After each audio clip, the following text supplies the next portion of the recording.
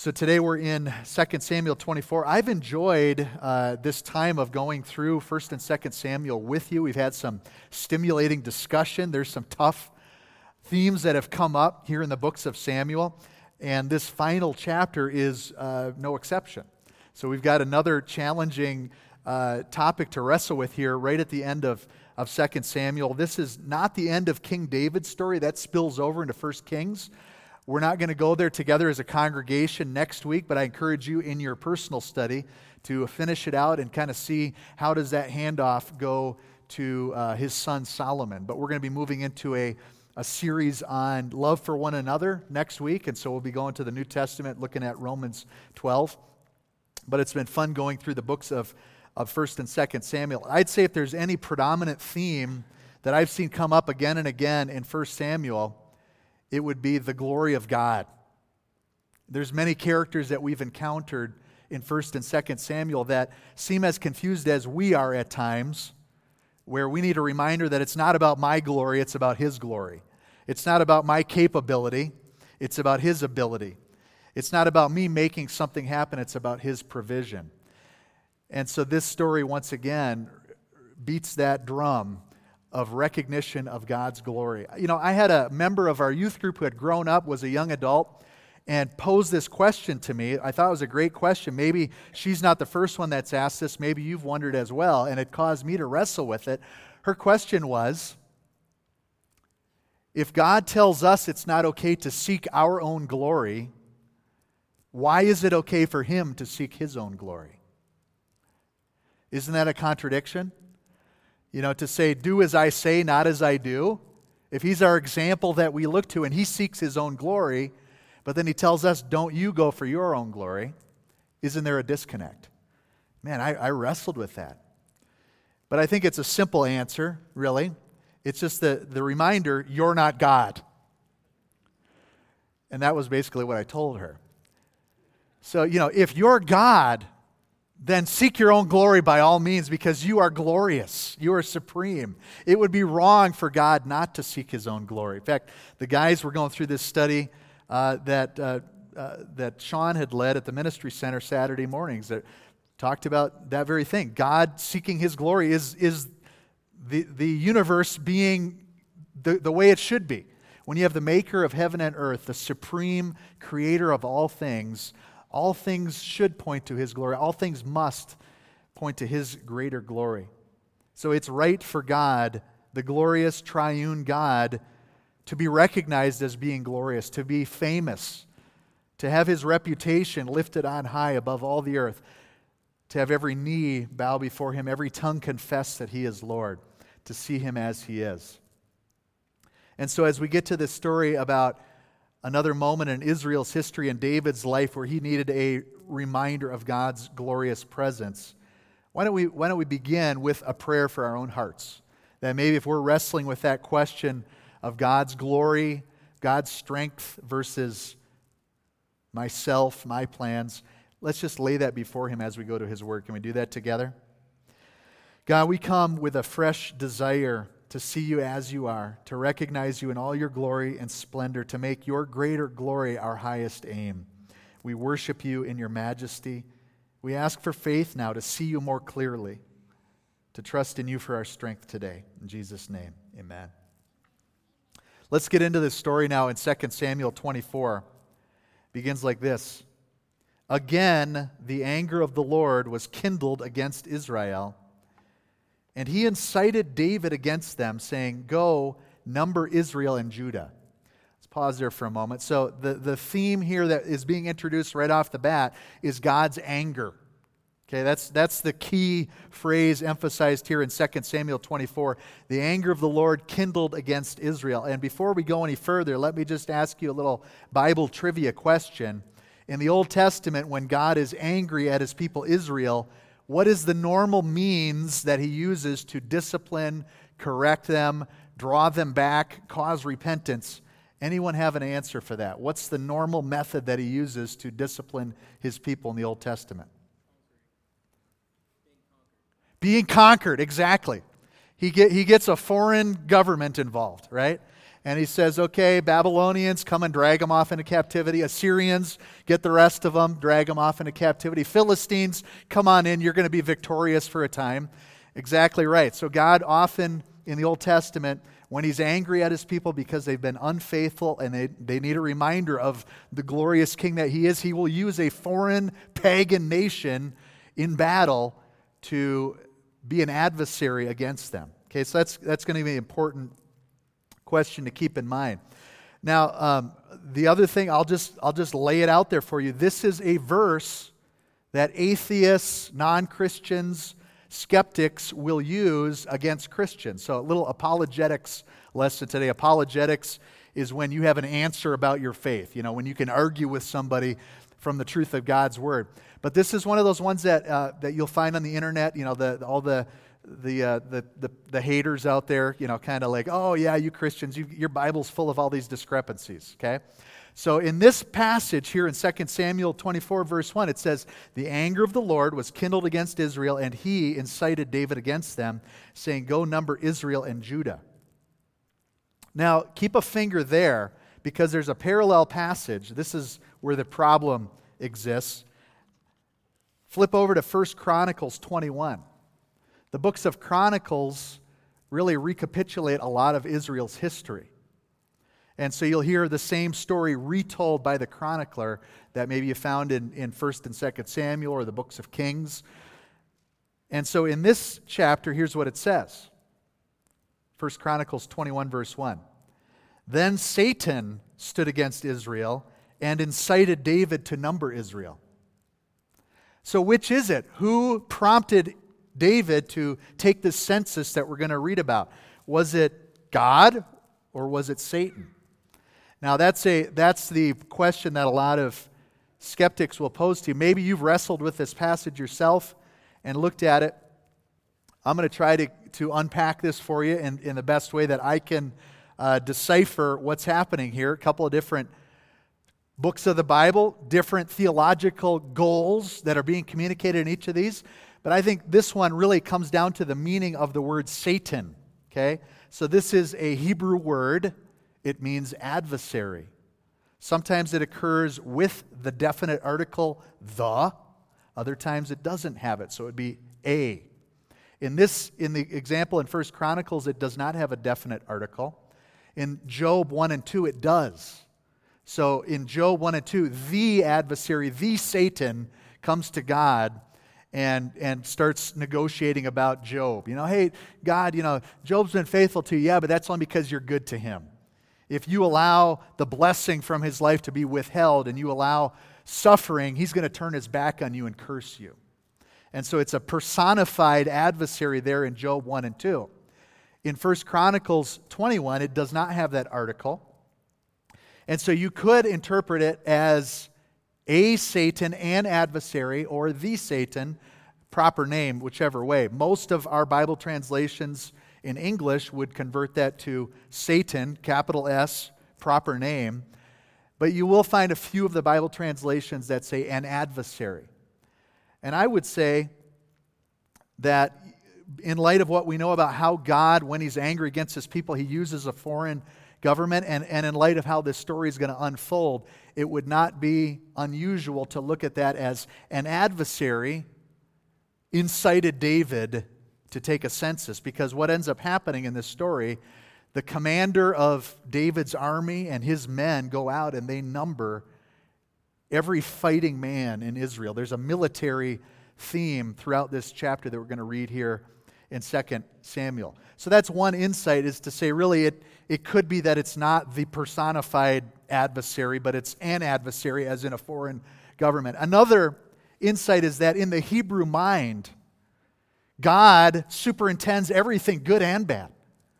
He's that sovereign that everything ultimately goes back to him, whether he's the direct cause or he allows and permits things to happen. Now, in our mind, we probably don't see God's sovereignty as that big. So who needs to change? The Old Testament mind or our mind? I think we should be challenged by looking at the mindset of the Hebrew, our colleagues in faith, the saints who have gone before us to look at God's sovereignty as much higher than we have. Because logically, if there's something above God's sovereignty, isn't that actually God? If it's fate, if it's chance, if it's bad luck, really, wouldn't those things then logically be above God? So really, they are correct, and we are the ones that need to be corrected. And God can at times allow and use a foreign government to come in, or even allow personified adversary himself, Satan, to come and do things that will ultimately accomplish God's greater glory. The real issue here in 2 Samuel is the anger of the Lord. And God has a plan. It's a progression that will follow something like this. Israel has sinned. I'm angry. There's been disobedience, and so now my wrath is going to be poured out on Israel via an adversary, which is going to result in your repentance and restored relationship, and ultimately my greater glory. So what began with Israel's disobedience and God's anger will ultimately result in God's greater glory. That's the thrust of this chapter. And hopefully we can enter into that as well. You know, we suffer at times because of our own sin. Sometimes we suffer because of other people's sin. But that's a common human trait, that we suffer because of our own sin. When God allows suffering because of our sin, it's not because He's a bully. It's because the maxim is true that the road of wisdom is paved with mistakes and consequences. And if the consequences of our sins are withheld, we lack that opportunity to acquire wisdom. God desires His greater glory. He wants us to know Him more clearly, to follow Him more purely, and He'll at times allow us to sit in the consequences of our own sin so that we can come to that place of repentance and receive mercy and draw closer to Him and be restored, and He can be glorified. So God allows David to now begin to number the people. We'll find out, why is that actually a problem? It doesn't, on first blush, you're like, well, what's the big deal? You're going to go, we do a census here in this country every 10 years. We'll dig into that a little bit more, but let's go on with the story. So the king now takes that message to Joab, the commander of the army, who was with him, and he says this: "Go through all the tribes of Israel from Dan to Beersheba, and number the people, that I may know the number of the people." But Joab said to the king, "May the Lord your God add to the people 100 times as many as they are, while the eyes of my lord the king still see it. But why does my lord the king delight in this thing?" So Joab is opposing the king's instructions to go and take a census. He's arguing with the king. He's unwilling to do that. We're going to see as this story unfolds, number one, this is a huge undertaking. As we start to hear some of the geographical names of the places where this census takes place, it starts way down here in the southeast, and it goes all the way up and around a circuit throughout all of Israel, all the way to the southwest, the entire region of Israel in a big circle. It takes 9 months and 20 days to conduct the census. It's a huge undertaking. Secondly, it's going to be unpopular. The people are not going to be thrilled that the census is taking place. In fact, it will be onerous on the people because of a command in Exodus 30 that whenever you take a census, God had commanded way back in Israel's history, you must also collect a census tax, 1/2 a shekel for everyone 20 years of age and up. It will be financially costly for the nation of Israel.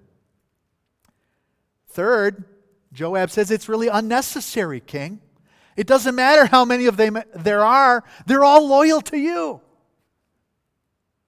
And even if there were 100 times as many, they would be faithful, loyal servants of the king. So why do you want to do this?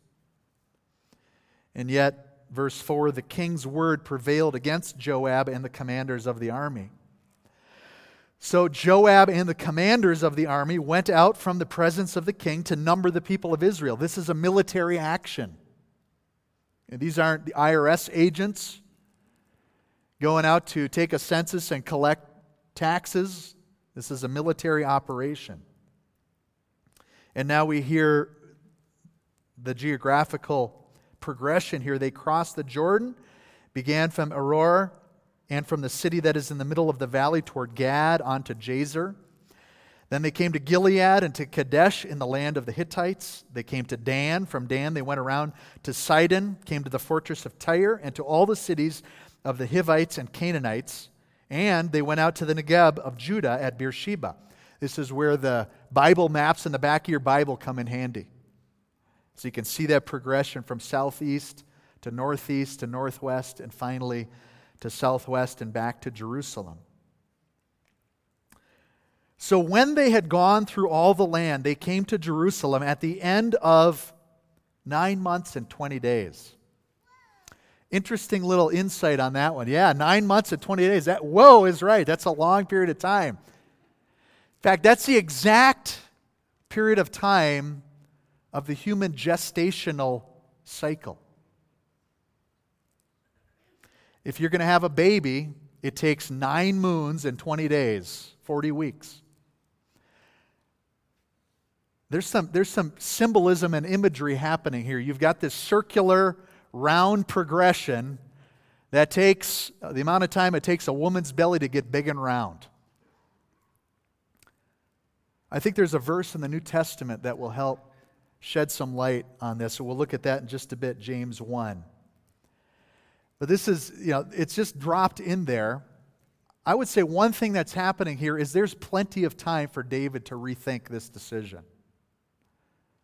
9 months and 20 days for this idea, this desire that was birthed in a desire of David's heart, and it's now growing and it's coming to fruition, and it's about to be born in a way that will bring destruction on Israel. Plenty of time for David at any point to go, you know what, hang on. Let's stop this census right now. Wherever the commanders are, have them come back to Jerusalem. We're putting an end to this. We're going in a new path. And yet David allows this to progress throughout 9 months and 20 days. To fester, to build. And then in verse 9 we get some more military language here. Joab gave the sum of the numbering of the people to the king. In Israel there were 800,000 valiant men who drew the sword, and the men of Judah were 500,000. Notice in the results of the census, it's not how many women baking bread there were. It's not how many students studying the Torah that there were throughout all of Israel. This is a military census counting the number of fighting men that there are. I think that fits well with an understanding of God's anger resulting in an adversary, a foreign nation coming to battle, and David looking to his own military strength. How many troops do I have? How many potential warriors? This sounds like the warning back in Deuteronomy 17 in God's charter for kingship. Someday you're going to want a king, Israel. When you do, pick a king from among your own brothers, not a foreigner. Pick a king who's not given to many wives or to silver or to horses and chariots. But pick a king who makes a copy of this book of my law and carries it with him every day. A king who will teach the people in trusting God as their source of strength. A king who will not look to chariots and horses, but will remember the name of the Lord our God as the one who brings victory. And we've got David for an entire gestational period, counting his own military strength, wanting to know how many warriors do I have? And in all that time, not looking to God as the source of strength for Israel. Are we guilty of that same sin? How often do we look to our own strength and our own know-how and our own abilities and our own past experiences and bring those forward to whatever the challenge of the day is? And then when we're still not making headway, how many of you have ever said this? Well, all we can do now is pray.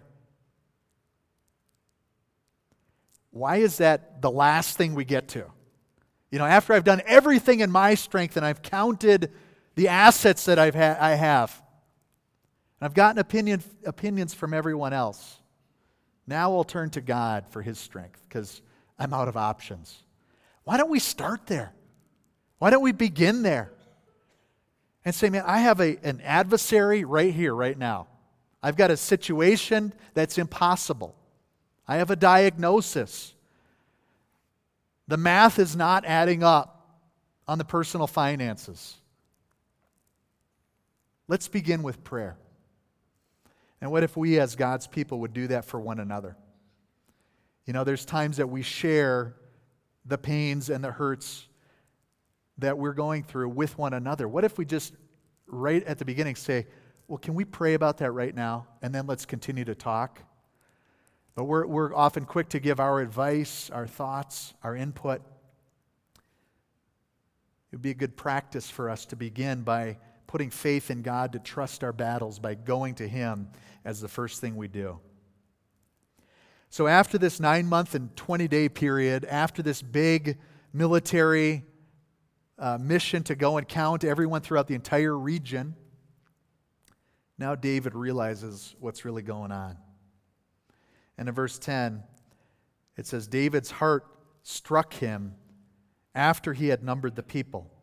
And David said to the Lord, I have sinned greatly in what I have done.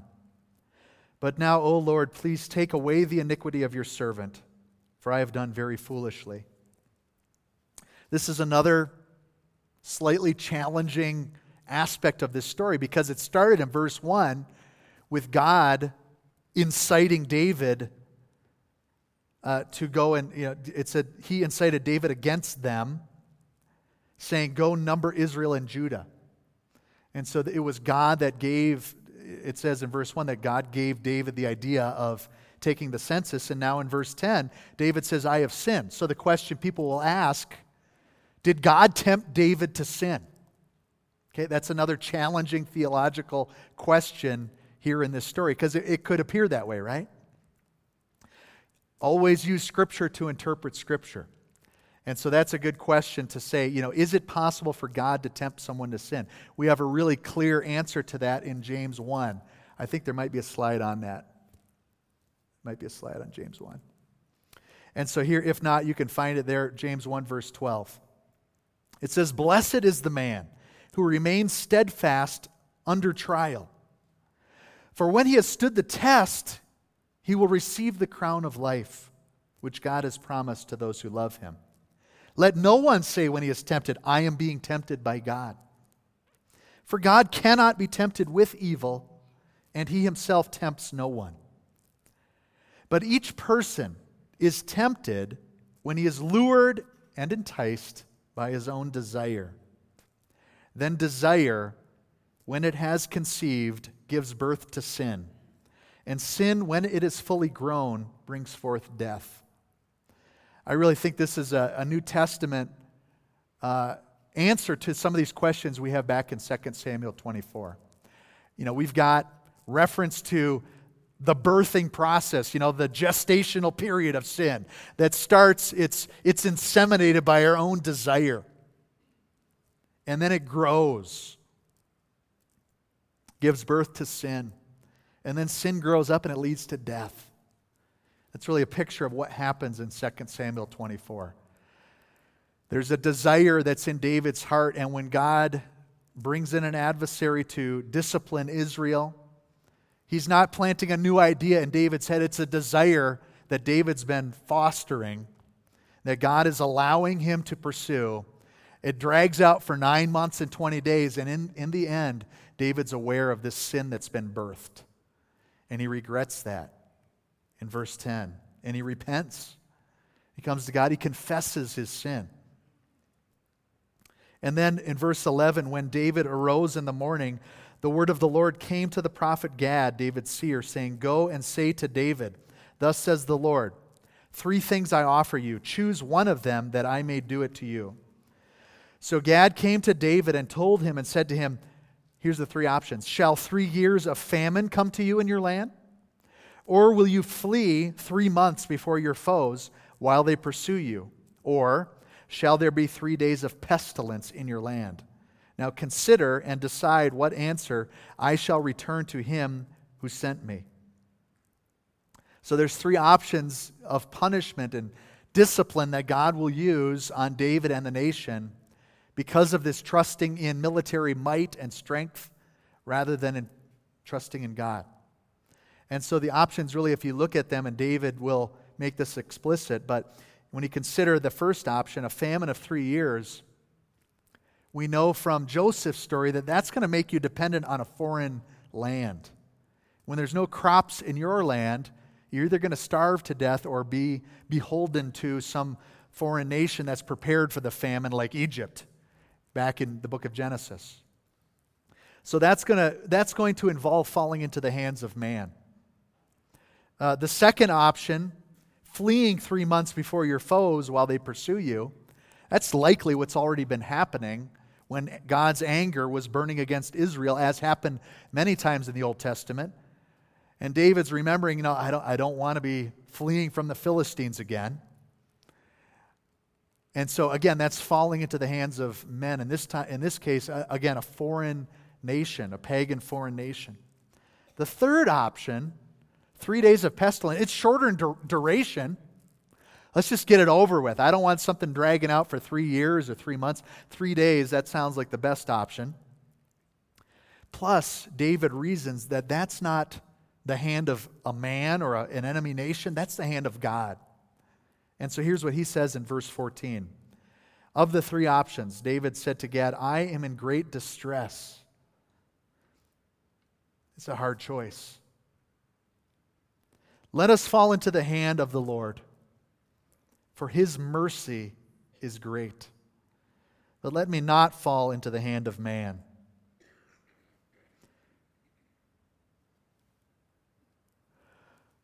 As parents, we have this awesome responsibility of disciplining our children. If we fail in that task, it's going to retard and delay their development, right? And moms and dads, this is not easy. We are not always godly in our administration of discipline to our own children. Sometimes our own anger gets mixed in there. But especially if you live in Watkins, it can be tough out there. But as we come to God as moms and dads and say, God, give me the grace to be both a disciplinarian but also a merciful disciplinarian so that my kids can acquire wisdom through that process of making mistakes and facing consequences, then God can use us as parents to be a picture of the just and merciful God that we serve. And really, our families of origin get into our picture of who God is. And we end up spending our adult lives trying to undo some of those things that we learned from our own moms and dads that don't really fit God's character. And that's why we come to his word together. But hopefully we as parents that are in the midst of doing this can be laying a good foundation that will give them at least a picture of our just and merciful God. And so David is saying that, I want to submit to the discipline, to the correction of a God that I know is sovereign, he's glorious, he is just, but he's also merciful. And even though Hebrews 12 puts it this way, this is how discipline really is, right? Hebrews 12:5, my son, do not regard lightly the discipline of the Lord, nor be weary when reproved by him. For the Lord disciplines the one he loves and chastises every son whom he receives. None of us today would say, I've been living in sin. I'm really looking forward to God's discipline. And yet at the end, the discipline of the Lord brings something beautiful. It brings that restored relationship. Hopefully when you discipline your own children, you've got that part of it. Whether it's a spanking, a word of correction, standing in the corner, withholding a privilege, however you discipline your children, at the end there's a hug and a reminder, a reassurance of your love for them and your desire that they go in a new direction, away from whatever that behavior was. It doesn't mean our kids look forward to that discipline any more than we do as adults. But this is part of the Christian life of submission to our glorious, loving Heavenly Father. And so David says, I don't want some foreign land administering judgment and discipline upon me and the nation. I'll entrust myself to the merciful God. And he chooses that option. And so in verse 15, the Lord sent a pestilence on Israel from the morning until the appointed time. And there died of the people from Dan to Beersheba 70,000 men. And when the angel stretched out his hand toward Jerusalem to destroy it, the Lord relented from the calamity and said to the angel who was working destruction among the people, "It is enough. Now stay your hand, unclench your hand." And the angel of the Lord was by the threshing floor of Araunah the Jebusite. Then David spoke to the Lord when he saw the angel who was striking the people and said, "Behold, I have sinned, and I have done wickedly. But these sheep, what have they done? Please let your hand be against me and against my father's house." So we have the judgment being poured out.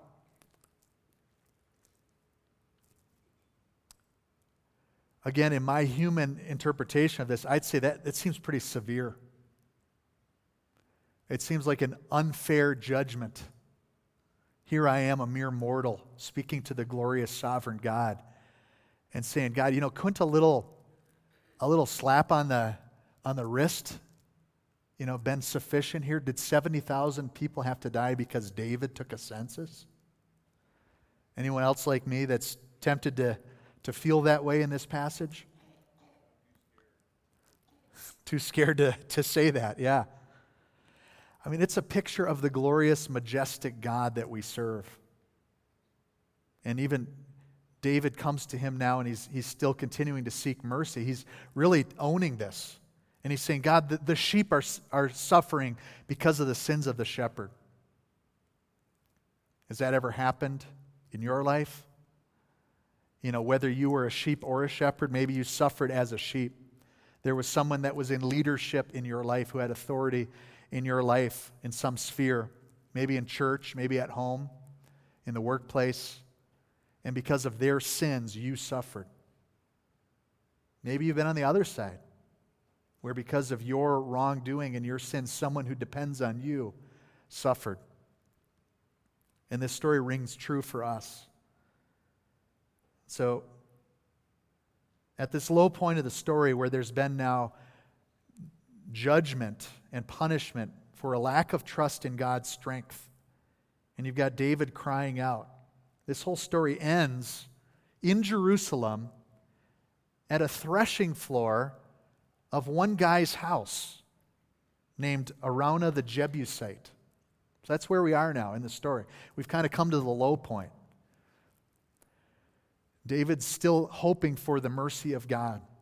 And in that low point, when the discipline has been administered, the suffering has rippled out. It's not just a personal sin, as we've seen earlier in David's story with his sin against Uriah and Bathsheba. Sin is never personal. There's never a sin that only affects you, that you can just condone because really, no one's going to suffer. Who's going to know? Sin is always reaching its ugly tentacles out to affect other people. And David once again recognizes that because of his sin of not trusting the sovereign God as his source of strength, as the one who brings victory in battle, the sheep have also suffered. And so now we're on this threshing floor of Araunah the Jebusite. The Jebusites, as a people group, were the Canaanites who had occupied the city of Jerusalem prior to the Israelites crossing over the Jordan River, being given the promised land, Jericho, the walls falling down. You remember all this? Okay, so they were the inhabitants of Jerusalem. Among those that God had said, drive all the Canaanites out of the land, kill them, get them out of here. This is going to be a land set apart to worship me, for my people to be a light to all the nations. And so here we have a Jebusite still in Jerusalem, and he's got some turf there. He's got some land. And so, verse 18, Gad came that day to David and said to him, "Go up, raise an altar to the Lord on the threshing floor of Araunah the Jebusite." So David went up at Gad's word, as the Lord commanded. And when Araunah looked down, he saw the king and his servants coming on toward him. And Araunah went out and paid homage to the king with his face to the ground. And Araunah said, "Why has my lord the king come to his servant?" David said, "To buy the threshing floor from you, in order to build an altar to the Lord, that the plague may be averted from the people." Then Araunah said to David, "Let my lord the king take and offer up what seems good to him. Here are the oxen for the burnt offering, and the threshing sledges, and the yokes of the oxen for the wood. All this, O king, Araunah gives to the king." And Araunah said to the king, "May the Lord your God accept you." But the king said to Araunah, "No, but I will buy it from you for a price. I will not offer burnt offerings to the Lord my God that cost me nothing." If you've been reading your Bible, you may hear an echo of another story here in this story that we've just read in 2 Samuel 24. This really parallels the story in Genesis 23, when a guy named Abraham was grieving the death of his wife Sarah. Abraham, who had left his hometown of Ur, and he was heading to the promised land of Canaan. Never got there in his lifetime.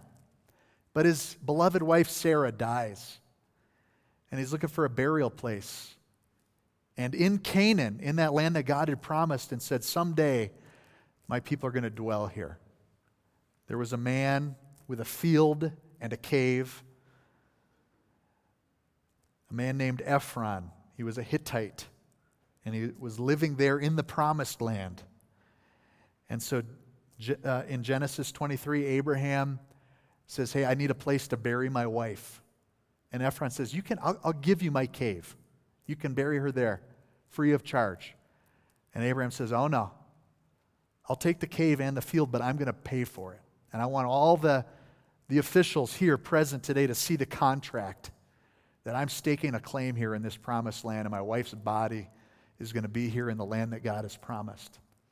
So we have a very similar story here, where David is offered a land by a foreigner, a Jebusite, living there in the promised land. And he says, right here in Jerusalem, I'm going to build an altar to God.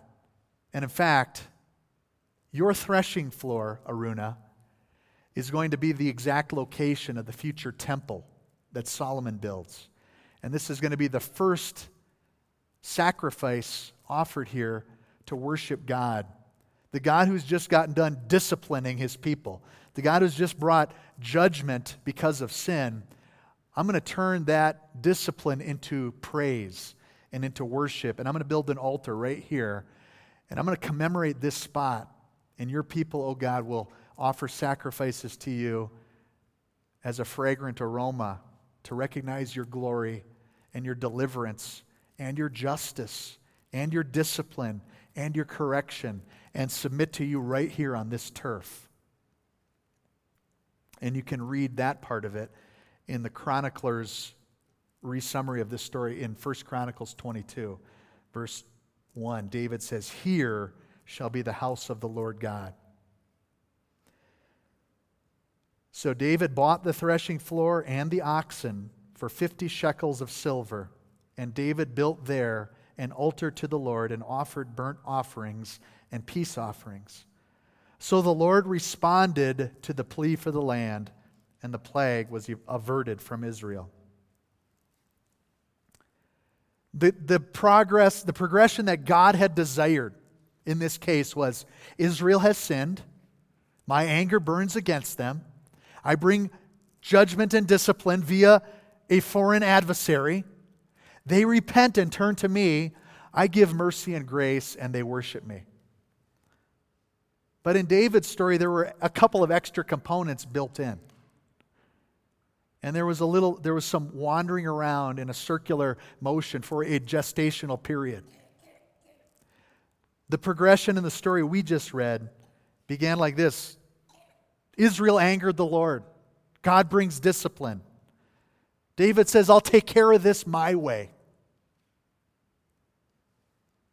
Then, an acknowledgement of a lack of trust in God on David's part.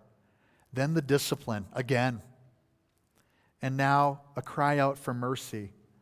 And then receiving mercy. And building an altar to the Lord so that God receives greater glory. In our lives, when we fail to trust in God's strength, we just continue down this cycle of having to acquire more wisdom. It'd be better to, at the beginning of the story, go, God, you are sovereign. You are glorious. I submit to you. I don't trust in my strength. I look to you, O Lord, my rock and my redeemer. And so whatever the challenge that you're facing today, that's what I leave with you, is to say, don't go through the hard way. Don't go through the 9-month and 20-day process. Today, turn to the Lord. Today, yield to Him. Today, surrender to Him. Shortcut the discipline and the judgment that will continue to make you uncomfortable and affect others around you. And go directly to Him. Cry out for mercy. Receive the grace that He gives so freely. Let's stand together and make that our prayer today. God, today all that we are, we give to you. We desire your greater glory above all else. Today we trust in you as our strength. We trust in you as the God who fights our battles. Lord, we submit to your correction and discipline in our lives. We thank you for the cross, Lord Jesus. Thank you that on the cross, you took our sins and our guilt upon yourself. That we don't need to suffer for our own sins, but that you were the willing sacrifice.